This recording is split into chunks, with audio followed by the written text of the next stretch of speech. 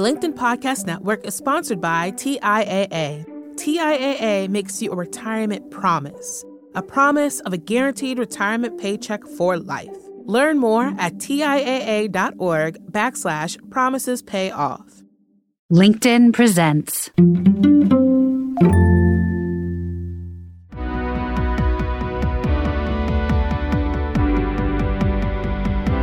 I'm Maura Aarons-Mealy, and this is The Anxious Achiever, the show that looks at the intersection of mental health and work, and how we can all do both better.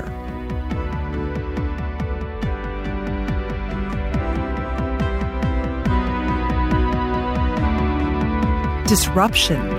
It's a great word. And if you work at a company, especially one that cares about innovation, you're probably familiar with the idea of disruption. Creating a new technology or new services or a new product in a way that truly changes an industry. Think Blockbuster Video to Netflix. When you disrupt yourself, says my guest, you're stepping back from who you are today to slingshot into who you want to be. Disrupting yourself is a mechanism of growth and change. But, like trying to enact change at an organization, or trying to change the direction of a large ship, disrupting your own career and your life comes with struggle. How do you free yourself from anxiety in order to make big change? That's why I'm so excited to talk to our guest, Whitney Johnson. I've known her for about 15 years. We've shared our own journeys with anxiety, and I've followed her own personal disruption and her amazing career. Whitney is the author of books like Smart Growth, How to Grow Your People to Grow Your Company, and she's the CEO of the consultancy Disruption Advisors. I speak with Whitney about how she thinks about personal career disruption, the lessons she's learned, and what to do when some of your dreams are a bit anxiety-inducing.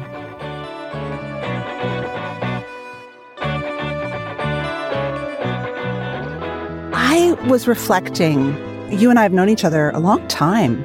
When we met, you had just left New York City. You had, I think, recently left Wall Street and were working for Clayton Christensen. Mm-hmm. And you had a vision for your life. I'm just curious, like looking back on that 15 years, from my perspective, like you totally did it. Did I? Did I? Well, you did. I remember you saying at lunch, like, you know, I've been this finance person and I've been this business person, but your first book was called Dare, Dream, Do, right? Yeah, that's right. And you wanted to give people the tools to make big pivots in their life, to make change. I love that reflection, Maura. You know, it's yes, that's exactly right. So I'd written Dare, Dream, Do, and the genesis of that book was I started kind of writing it in 2007, 2008, and it came about because I had, as you said, I had worked on Wall Street and I had started as a music major and been quite successful. I was an institutional investor ranked analyst and super excited of like, I had this dream and I did this dream and this is so fun. And yet I was having conversations with a lot of women who were about my age and asking them, what's your dream? What do you want to do? And many of them were saying to me, well, I don't really have a dream, or if I do, I'm not sure how to do it. But what I discovered as I listened a little bit more closely was they didn't actually believe it was their privilege to dream, which was very, I suppose, surprising, but also devastating in some ways. And so the book Dare, Dream, Do came about because I felt like I had something to say. I wanted to figure out what I wanted to say, but I also was wanting to talk to all these women who were contemporaries of mine, who were these amazing mothers, by the way, and rearing children and doing phenomenally well, but not having any dreams outside of being a mother and a caregiver, and saying to them, I want you to go do these other things too, which, by the way, I was learning from them how to be a mom. So I was saying, go be a ship. You know how to be a harbor, go be a ship. And I was saying, okay, you're really good at being a harbor. Can you teach me how to be a harbor too? And so it was this making meaning of my life to date, but also this conversation, this encouragement, this manifesto almost of women, go out and have a dream. It is your privilege to dream. I remember you saying that, all those years on Wall Street, you said, I don't even feel like I can yell at my kids because I haven't been with them enough. I probably did. In fact, I'm sure. I don't remember saying it, but I am not surprised that I said it because I think there was some element of guilt. Without a doubt. But I do think that, we talk a lot about imposter syndrome a lot, but I think that one of the biggest places that we feel like imposters is as parents. It takes a real sense of conviction, of moral authority, to have limits for your children, to have boundaries, to expect things of them. And if you feel like you're not being as good of a parent as you want to be, at least for me, it was very difficult for me to hold those boundaries when I didn't feel like I was as competent as I needed to be as a parent. To have the banked up goodwill that you can yell at them. Yes, when they exactly. need it. Exactly. That you have. Yeah, I love that. The banked up goodwill. Beautifully said.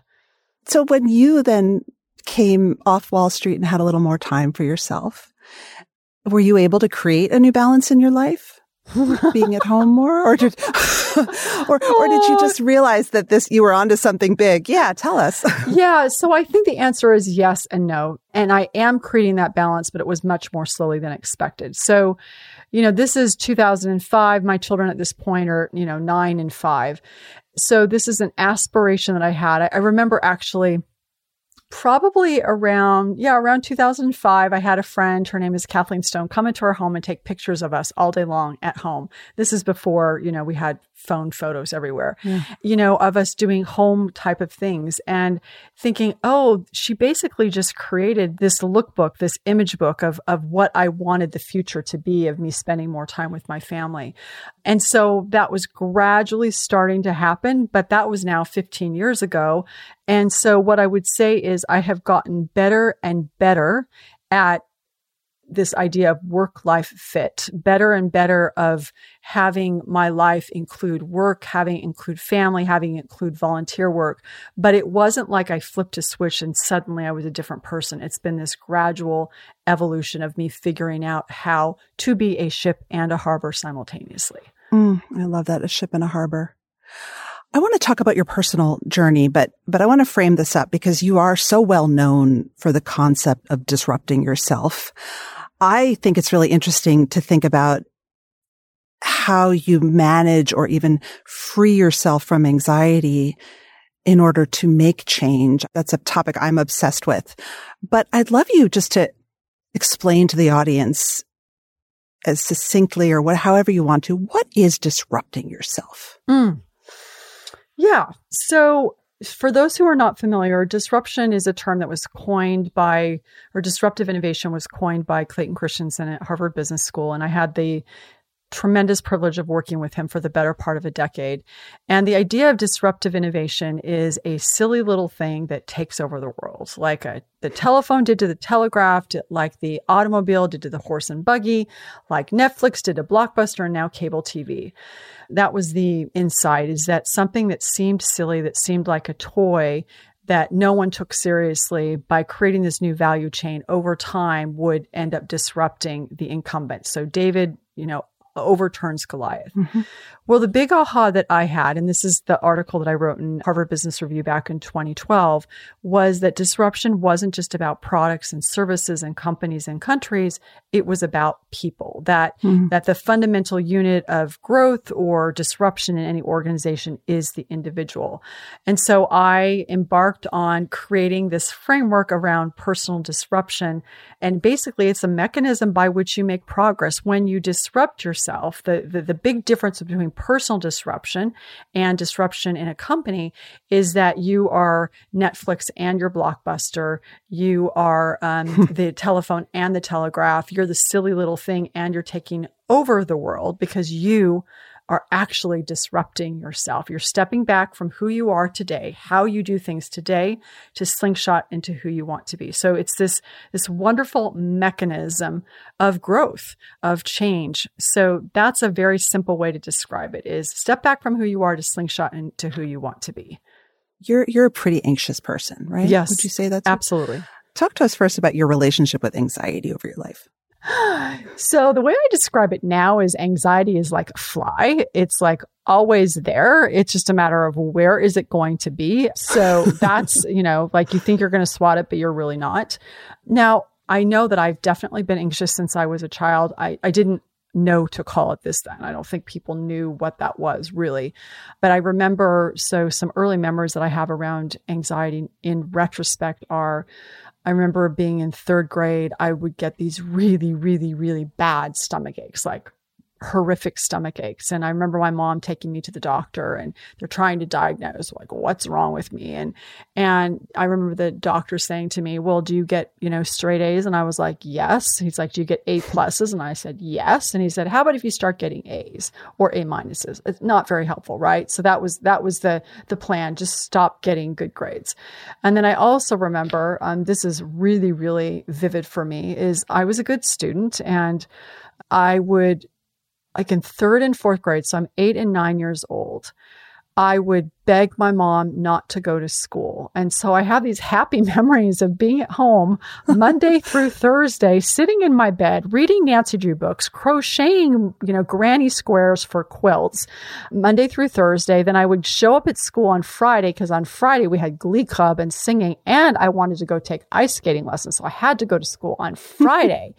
And then the teacher would say, okay, so I know you've been gone all week. I remember Mr. Addington saying to me, so here's what we covered this week. We talked about adjectives. You've got a shirt. It's a red shirt. A red is an adjective. Good. You learned what we covered this week. You're great. And that was it. And so on the one hand, this was this beautiful, wonderful thing of my mom letting me stay home. On the other hand, and she would say so now, it was not a good thing because it allowed me to not deal with my anxiety. And by not dealing with my anxiety, it obviously got worse. And so I remember, in college, I would have days where I would just completely shut down and just need to read a book because I wasn't able to manage.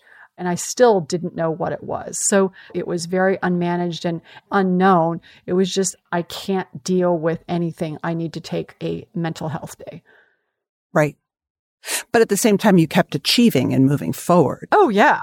I mean, yeah, of course. Of course I kept achieving it. I know that sounds funny, but yes, of course. I graduated from high school. I had 3.96 GPA. I was number 7 in my class out of, 700 kids. I played the piano. I got a scholarship to go to college. I was a cheerleader, like all those things. But the anxiety was very, very, very high. How did it carry through into your career? So, I've had the benefit of reading an advanced copy of your book. So that's fun. So I think that, the boon is that the anxiety made me hyper vigilant, right? I need to be very aware. I'm going to work because I am going to get this perfect.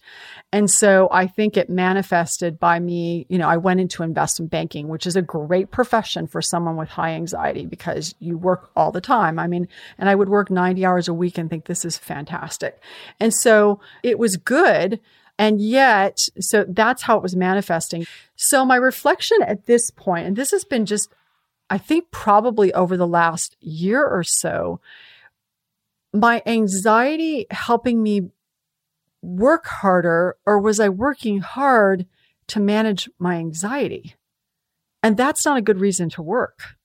And so that's been the big aha for me of, okay, I now understand that I have it. And I think I probably became, years of therapy is very helpful, and probably had a therapist help me understand that I had anxiety and what it was, I would say in the last 10 or 15 years. Mm-hmm. But that's been a big aha for me is, do we work?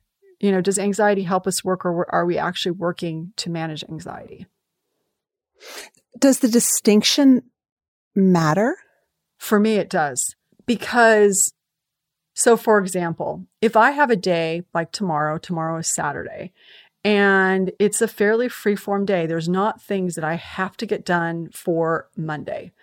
And I could take a break. I can go do, yoga or sit and read a book or take a walk.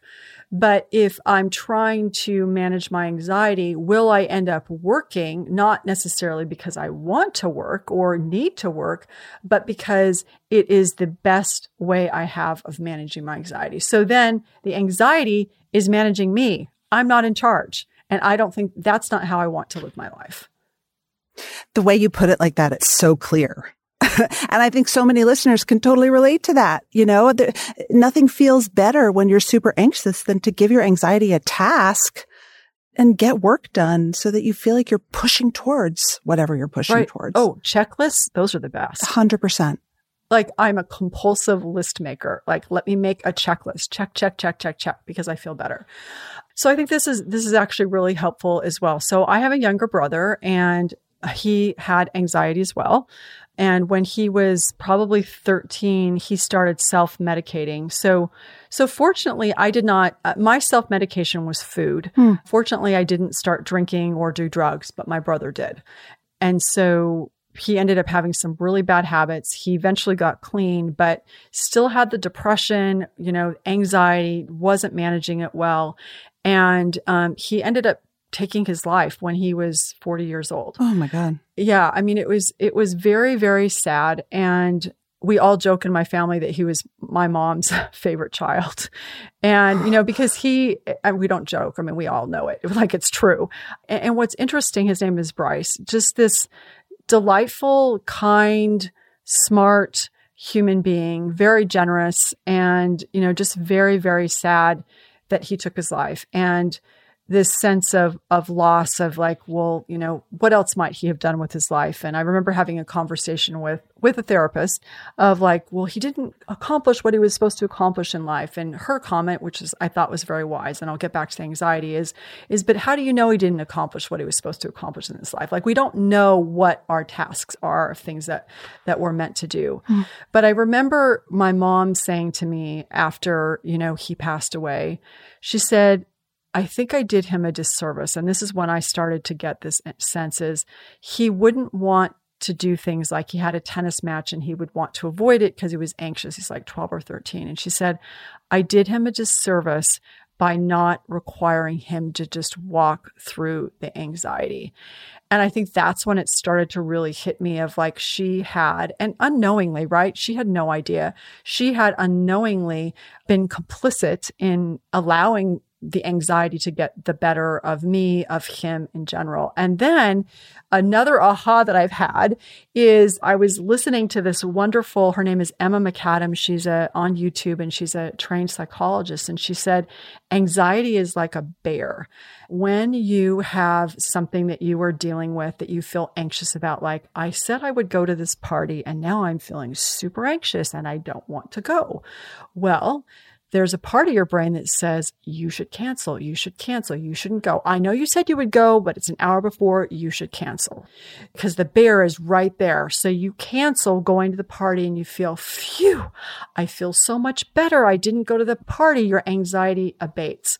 But the problem is that the next time that you think about going to a party, you don't cancel 1 hour before, you cancel 12 hours before, or maybe you don't even say you'll go to the party at all. So the bear this time was 4 feet in front of you, but now it's 50 feet and then it's 100 feet. And so over time you create this avoidance loop. And so it just keeps getting worse and worse and worse. And so the disruption is, for me, the personal disruption is to face the bear.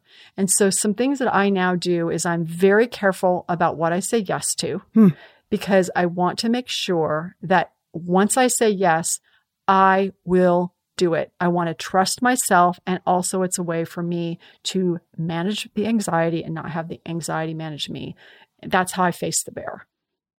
The bear is such an interesting metaphor because a bear is, of course, huge and dangerous and wild, but we also kind of like bears. I mean, she didn't say it was a crocodile. Right. That's true. That's true. She did not. I mean, I only say that because most of us have a relationship with our anxiety. It's like, oh, hey, how are you? Okay. Oh, yeah. And bear. Right. And think about it. Teddy bears, right? That's actually, Maura, that is really deep. Is that, like you said, it's not a crocodile. There's the teddy bear. We have a relationship with it. There's something there. The LinkedIn Podcast Network is sponsored by TIAA. In the last 100 years, we've seen financial markets swing, new currencies come and go, decades of savings lost in days, all showing that a retirement plan without a guarantee, quite simply, isn't enough. So more than a retirement plan, TIAA makes you a retirement promise. A promise of a guaranteed retirement paycheck for life. A promise that pays off. Learn more at TIAA.org/promisespayoff. From LinkedIn News, I'm Jessie Hempel, host of the Hello Monday podcast. In my 20s, I knew what career success looked like. In midlife, it's not that simple. Work is changing, we're changing, and there's no guidebook for how to make sense of it. So come figure it out with me on the Hello Monday podcast. I've been a journalist for 2 decades, writing cover stories for Business Week, Fortune, and Wired. And now, every Monday, I bring you conversations with people who are thinking deeply about work and where it fits into our lives. Like Microsoft CEO Satya Nadella on growth mindsets. The learn-it-all does better than the know-it-all. Or NYU professor Scott Galloway on choosing a career. I think the worst advice you can give a kid is follow your passion. Or MacArthur Genius winner Angela Duckworth on talent versus grit. Your long-term effort and your long-term commitment are surprisingly important. Each episode delivers pragmatic advice for right now. Listen to Hello Monday with me, Jessie Hempel, on the LinkedIn Podcast Network or wherever you get your podcasts. So I love this question of, am I letting my anxiety control me by acting out a behavior, an anxious behavior, when in my heart I want to do something else? Mm-hmm. Do people do that at work? Oh, I think all the time. I was thinking about this, and this is one of those things that's kind of hard to look at myself in the mirror. So I'm working on Wall Street, and this is like 2005, and I'd been institutional investor ranked for 8 years, and I was ready to do something new. And I'd gone to my boss and I said, hey, I want to try something else. I feel like I'm at the top of my S-curve, my learning curve. And they basically said, we like you right where you are. And I knew enough about personal disruption at this point to know, I could disrupt myself and leave, which in fact I did. Now, nothing wrong with that, right? This is my career. This is my life's work of teaching people how to disrupt themselves so that they can grow. Where my anxiety kicked in, and I think people do this all the time, is that it was too scary for me to actually think through what jumping off this curve was like, planning for it, thinking about what do I want to do next? How do I want to save my money around this? What does this look like? Because I was anxious, because this was scary, because I just couldn't look at it, I was pretty impulsive. I just quit and I didn't have a plan. And it was foolish of me in retrospect because it put us in a very difficult financial situation for a few years because I just didn't have a plan. Now, I did the best I could at the time, but to your question, does anxiety show up at work? Oh, yeah, all the time. It also shows up. So that's kind of a big thing. But I think about, when you get that email that someone sends to you that triggers you and you shouldn't respond. Oh my God. And you do, that's anxiety. Oh my God. Well, the anxiety is the pit in your stomach you feel when you see the email, right? Oh, and then yes. The response, 100%. It's so funny. I always talk about that in my speeches, and I can see people literally feeling it in their stomach. Like there's the name, they know that name, it's in their inbox, and it's just like, ooh. I can't look at it. I can't look at it. I can't look at it. I have to look at terrible. It. Yeah. Right. Yeah. Like this is the worst possible news. And it's so interesting to me that someone like you who had obviously been so, the fact that you didn't go to school is kind of interesting, but like, obviously you were very diligent that you just quit your job. Like that must have felt really out of character to a lot of people who knew you.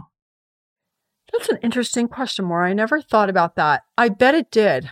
Did. Because I am very diligent on the Enneagram. I'm a 1, which is a reformer. I'm an oldest child. I'm a rule keeper. So I bet it did seem very odd that I would just up and quit my job that paid well, that had a measure of status and prestige, and didn't have a plan. And again, though, back to your point, I think that anxiety causes us to do impulsive, sort of out of character things because we've gotten hijacked. Yep, it does. But that's a big one. It is a big one. It is a big one. Yeah. Now, when you made, I don't know if it was your second big pivot.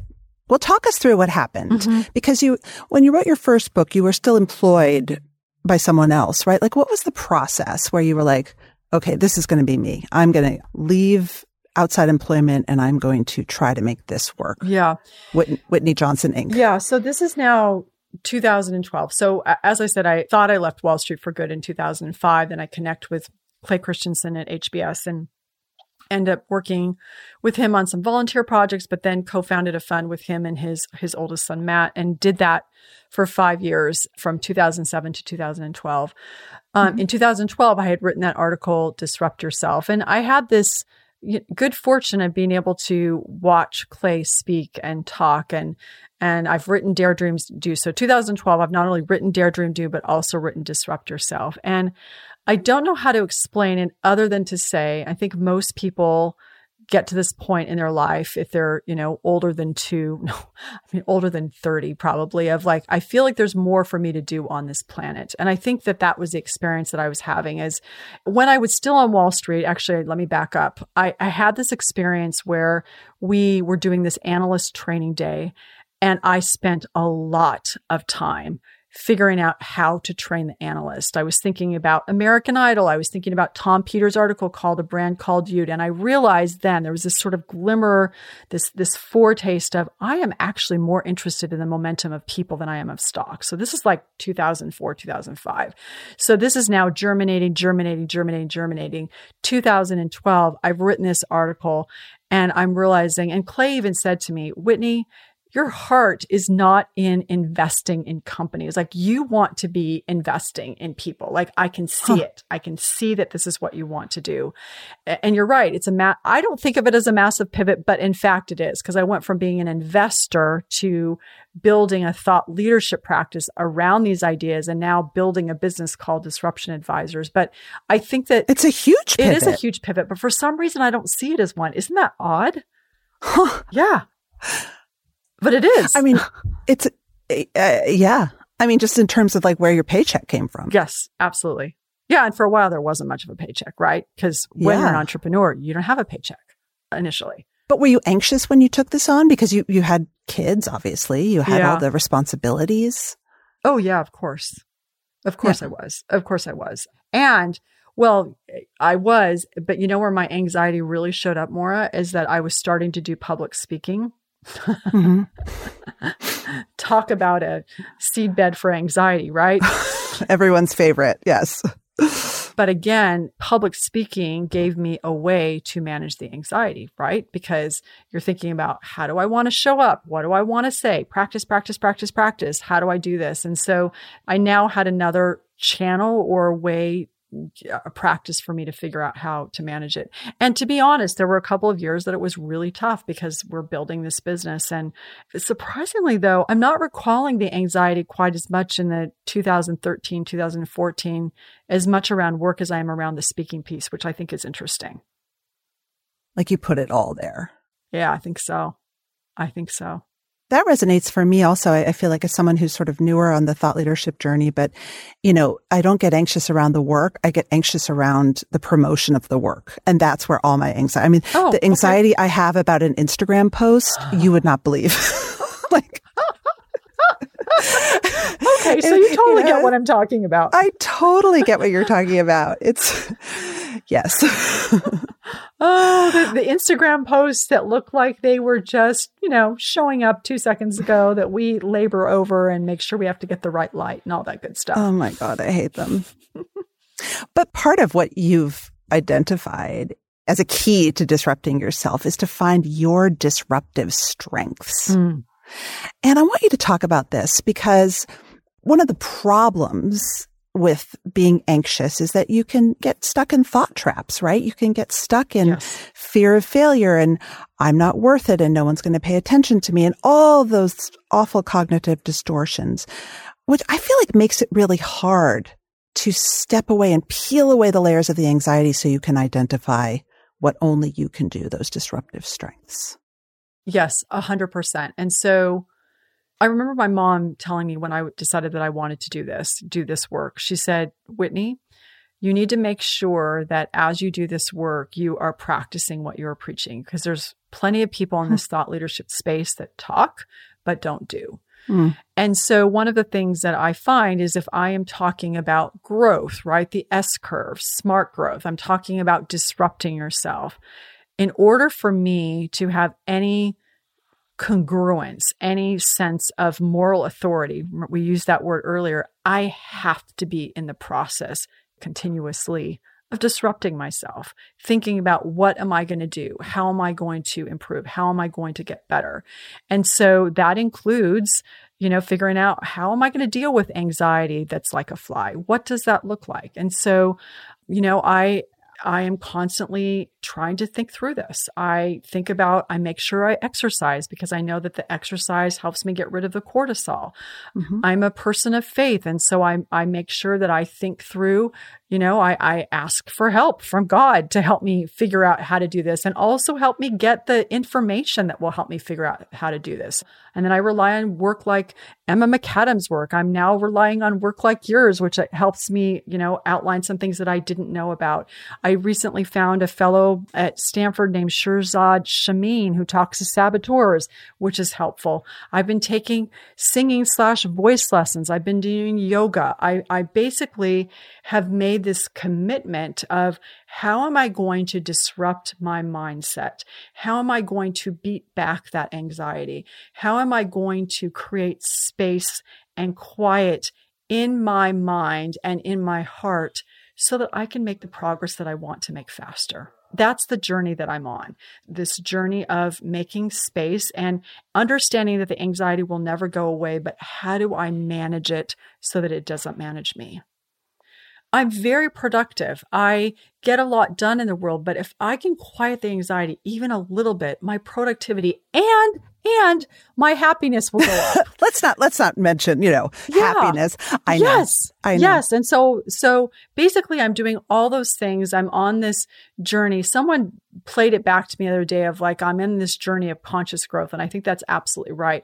But again, if I talk about disrupting yourself, about growth, I have to be eating my own cooking. And that's what I'm doing. I think that's amazing. I also think then, of course, anxiety becomes a healthy piece of it because when you're taking risks and you're trying something new, you're going to be a little anxious. And that's okay. Yes, that's right. That's right. And there's a little bit of it because, there is a bear there and sometimes you want to bear hug it, but sometimes the bear is in fact dangerous. And so, but it's now the right size. It's not the wrong size. The right size bear. What else would you say to listeners who are thinking about, can I change? Even though my voice is, I don't know, or whatever you want to say. Oh, what else would I would say? Yes. Pound the table. Yes, you can change. That is one thing that if you do not take anything else away from this conversation, 100%. I wrote in my last book, Smart Growth, that growth is our default setting. And, we can talk about neuroplasticity and all that, but I want to just say this at a more fundamental gut level. Have you ever met any 2-year-old ever who doesn't want to get up every single time they fall down and try to keep walking? Like, we're wired to grow. And so while many of us, and probably most people that you're listening to this podcast, are struggling with anxiety, it doesn't mean that you can't manage it. It doesn't mean it won't be difficult, but you absolutely can. I mean, we were made to act and not be acted upon. So that is something that I would definitely say is that you can work through this. And the fact that we have anxiety, actually, it's a gift, because I think about sometimes, would I do all this self-introspection? Would I be so, hell-bent on becoming a better person if anxiety hadn't been here? I don't know. Well, and the self-awareness extends to your leadership, your friendship, your relationships, right? When you know yourself, you can be better for others. That's right. Absolutely. My final question is one that I've been thinking about a lot. And I think a lot of anxious achievers, and this is certainly a clinical definition for people who are, maybe perfectionistic, is that the ball keeps moving down the court. So, you're a very goal-oriented person, right? You achieve X goal, you publish a book, but then it's about, well, did the book do this? Oh no, my next book better do this. And then you have to write the other book. And the finish line never stops to give you a hug and say, you did it. And that can be really hard, because sometimes we unconsciously disrupt ourselves because we are just working that anxiety away. Yeah. I'm curious, what's your advice for that? So I'll give you a hack and then a more philosophical approach. So the hack is that I had the habit of, I would make a list of, I'm going to get these 10 things done today. And then it would get to be 1 or 2 o'clock and I'd be like, great, I got those 10 things done. And then I would add 5 more things. So basically I could never win. I was always losing. And so I have worked, and I'm working on, when I make my list, once that list is done, I stop and say to myself, Whitney, you did everything on your list. Everything else, if you want to do it, you can, but you don't have to. You did it. You did what you set out to do. So that's my first hack. I sometimes also write down things that I wasn't expecting to do so that I can add, because we do unexpected things in the course of a day. Okay. Right. So for example, you still have children at home. If one of your children comes in and says, hey, Mom, I want to talk to you for 10 minutes to do X, Y, Z. It probably wasn't on your list, but if you write it down, you can be like, oh, I did that too. So that helps manage it as well. Oh, I like that. Yeah. So that's the first thing that I would say. The second thing that I've been thinking a lot about, and we actually just wrote a piece in LinkedIn this week, is called Mark the Moment. And stopping. And when you get to the top of an S curve, which it might be a major project, but it might just be your day, is stopping and saying, look at what I did. I did this thing, and honoring ourselves and being willing to celebrate. And so one of the things that I do personally, I do in coaching sessions, we do at the beginning of workshops, is just ask people to stop and celebrate and have gratitude, because what it does is, as you know, it activates the parasympathetic nervous system. And by doing that, it allows you to say, okay, I did this. And yes, there's more stuff that I want to do, but it allows you to honor what you already did. And I think that for me is one of the ways that I'm able to be in charge of the anxiety. Is, yes, I know there are things I need to get done, but just to pause and reflect and honor myself and what I've done. And for people around me to do that, it makes a big difference. So that would be my thought, is to mark the moment, to celebrate. And the hack is, once you've gotten those 10 things done, then you got them done, and the rest, you're playing on the house, but you're good. I love that. Thanks, Whitney. Thank you, Maura.